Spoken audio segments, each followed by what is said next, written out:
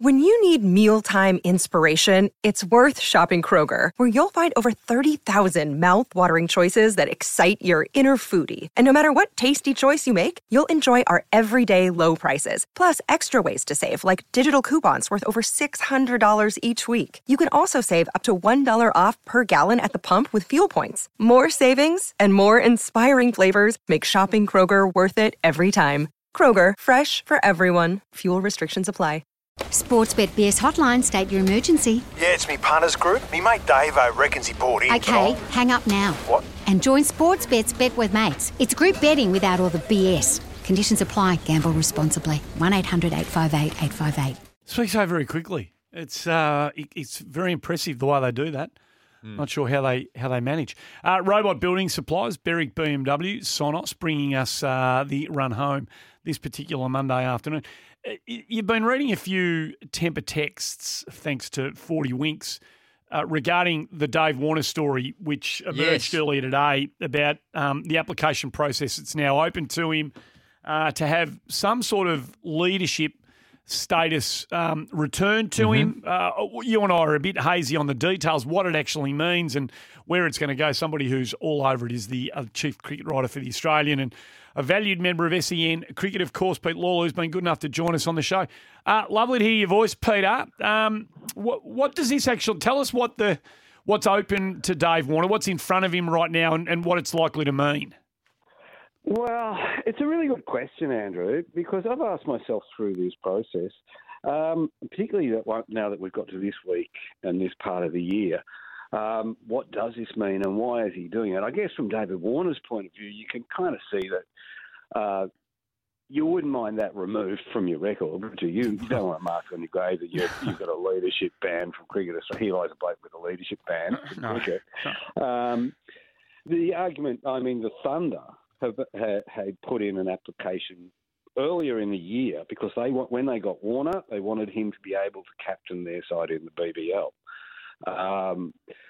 The Players Association put in an application in February because they thought that it's not right to have a leadership ban, and people will have a lot of opinions on this, but I don't think it's correct to have a lifetime leadership ban. I think everybody has a chance to rehabilitate themselves, and it was never clearly explained why it was him that was chosen.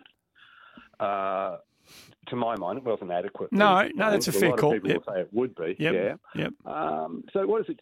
And to get back to my original point, no, I'm sorry, I'm driving all over the road like it's Friday night. You take it easy, like it used to be Friday night. 3 weeks ago, they appointed Pat Cummins to the one-day job. So, that was kind of snatched from in front of him at the last minute too. So I've seen some quotes from him. I haven't quite caught the whole press conference yet because I'm still in Sydney, but he's sort of saying it's a little bit... it's frustrating because this could have been done 9 months ago. He said, why did it take 9 months to make this decision when it took you 4 days to give me a lifetime ban in 2018? He says, I'm not a criminal. I should get the right of an appeal. I think he'd probably find it galling that he has to demonstrate that he's of improved character and behaviour since. I think we can all see, actually, that he hasn't put a foot out of place since that ban happened, has he? Well, no, that's not true. to that extent, of course. that's for sure. Hey, Peter, is this in real practical terms? Is it about the Sydney Thunder and trying to get access to, or at least have the option for him to captain that team? Because do you see any prospect of him being a captain with any of the national programs anyway? Not really, no, I don't, Casey. So I tend to think that it doesn't really have that much practical application. They've signalled that Cummins is their white ball captain right up to the World Cup. They've signalled that if not him, they'll probably go to Hazelwood or a Smith. So it doesn't seem to have any practical application anymore. It would have, perhaps, if it had been lifted 2 months ago and that one-day job was there, or, if it was an option in the T20 World Cup.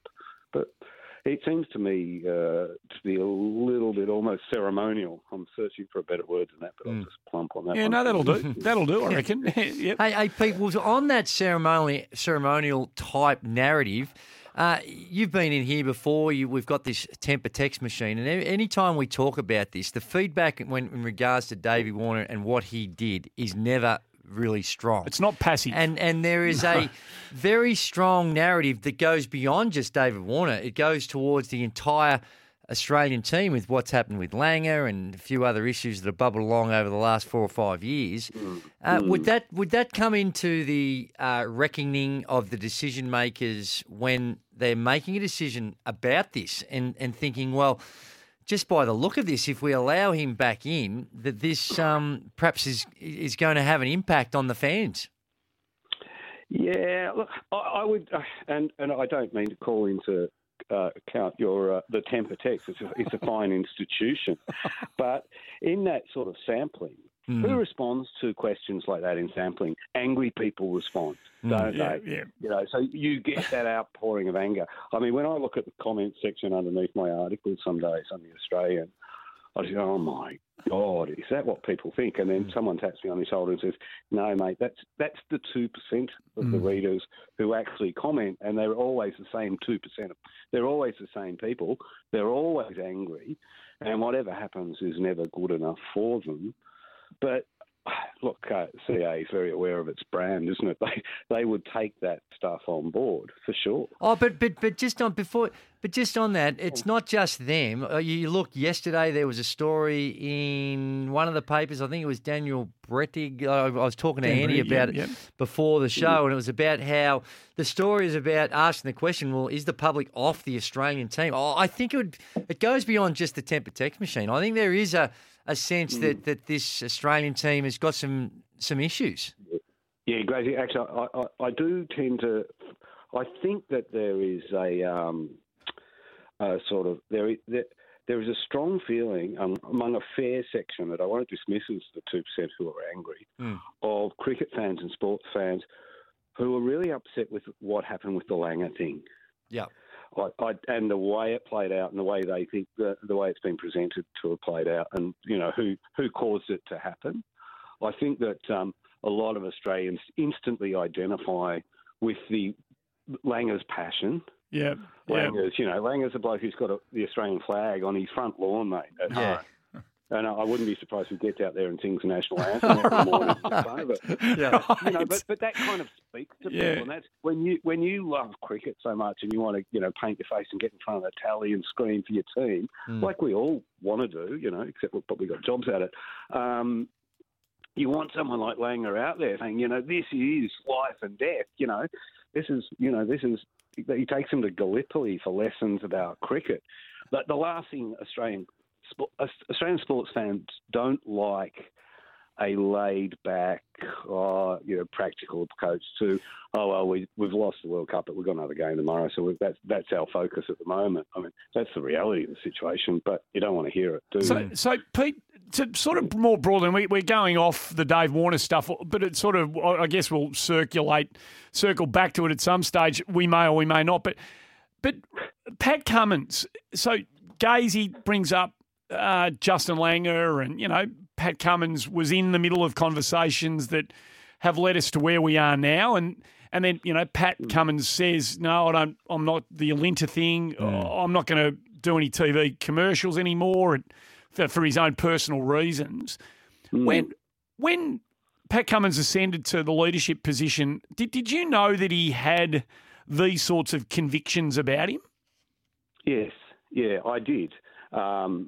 I did, and I think it's everybody's right to choose whether they want to be part. He was the face of Alinta three summers running. And look, if it's his personal choice not to do it, why not? Yeah. I mean, the people who will jump up and down and deny him the chance to do that are the same people who will jump up and down and say Israel Folau has every right not to wear, the pride flag on his jumper. They should be able to. And maybe we're all hypocrites on that topic. But Pat has always been, Pat's a young person. He's well educated. He's interested in topics, and I was aware of his views on those things. But I will say one thing. I reckon there's a misrepresentation on this. Have you ever heard Pat Cummins come out and stand in front of a microphone and tell you what to do Never. with regards to climate Never. or anything? No. Ever? No. I haven't heard him open his mouth. No. He may have made quotes in, like magazine-type interviews with blokes like me where he says, oh, well, I'm very concerned about the planet and, my children's future and this and that. And people can then conflate that with the Olympia thing. But he's never lectured anybody, has he? No, but no. There's this idea abroad that he does lecture on the topic, and you can't get that. You can't get the genie back in the bottle on these things. But people actually think that Pat Cummins lectures them on climate change. I've never heard it. Yeah. It goes to that whole, the big broad thing about just play sport, mate. Just bowl the ball. Just shoot the basketball. Just kick the footy. And you're right. Like Cummins isn't really ramming any views. He's not trying to shape the way anybody else thinks. No. He's just doing his own thing. But you know what? There's an element of the Australian sporting public that don't want this to enter in any way, shape, or form into their kind of sporting consciousness. Yeah, well, good luck with that because every major issue in our society somehow gets played out through sport and the platforms of sport. Sport reflects almost everything that happens around us, I reckon. On so many topics you see them play out in sport, and you can't keep it out of there. I don't know. It just doesn't happen. It can't happen. Sport's so crucial to life, and I want to be Pollyanna about this. I actually think it's good. I think it gives us a way to it gives people a way to engage with these topics outside of, the dreariness of Canberra. Peter Dutton said this, and, Anthony Albanese said that. Well, in a way, when it enters sport, it enters people's lives. You can see people. Well, who would have ever had an opinion on Qatar or the UAE if there wasn't a World Cup? Yeah, that's true. That's right. How would we know about the floods in Pakistan if we hadn't played cricket there? I mean, there are all sorts of elements get amplified by sport or given a platform by sport. So getting back to finishing where we started, the kind of public sentiment that you hear around Dave Warner. So Gazy, references the text traffic that we get here, and you talk about the feedback you get on the comment section of your newspaper. People you talk to, people who don't text into radio stations, or what do you hear? What's your vibe about the way the people you speak to feel about the prospect of Warner having the capacity, the prospect of being a captain kind of reinstated? Yeah, well, the people I always say I'm not an expert, but I know plenty of people who are, and it's my job to ask them and pass on their opinions. The expert opinion is that you could not get tactically a better captain than David Warner, and I watched him closely in that series against New Zealand. And it wasn't just his tactical prowess. I think it was the way he carried himself in a team that was getting smacked around when the opposition batted first innings every time, but never dropped his head and kept his chin up, and and the team kind of played in his image. But people do express reservations, and let's face it, David was involved in some pretty rough incidents in that South African tour that were just unseemly, weren't they? Yeah. They weren't all his fault. But whenever and I wrote it at the time, whenever there was trouble, whenever something caught fire, Davey was standing around with a box of matches. He didn't necessarily start the fire, but he always seemed to be standing pretty close. He's given plenty and he's copped plenty on the way through. There's no doubt about that, Pete. Hey, we'll get a wriggle on. We'll continue to watch this space. We'll get through this kind of November phase, and I'm sure that people will start coming back to Australian cricket matches as the summer really starts to unfold, despite the doubts about that in the minds of a few, mate. And we'll be looking forward to your commentary and contributions right throughout. Thanks for being part of it today. Flying it first on the weekend and the real cricket starts. Yes. Red balls, fellas. That's the one. That's the one. Pete Lalor from the Australian, part of SEN Cricket as well.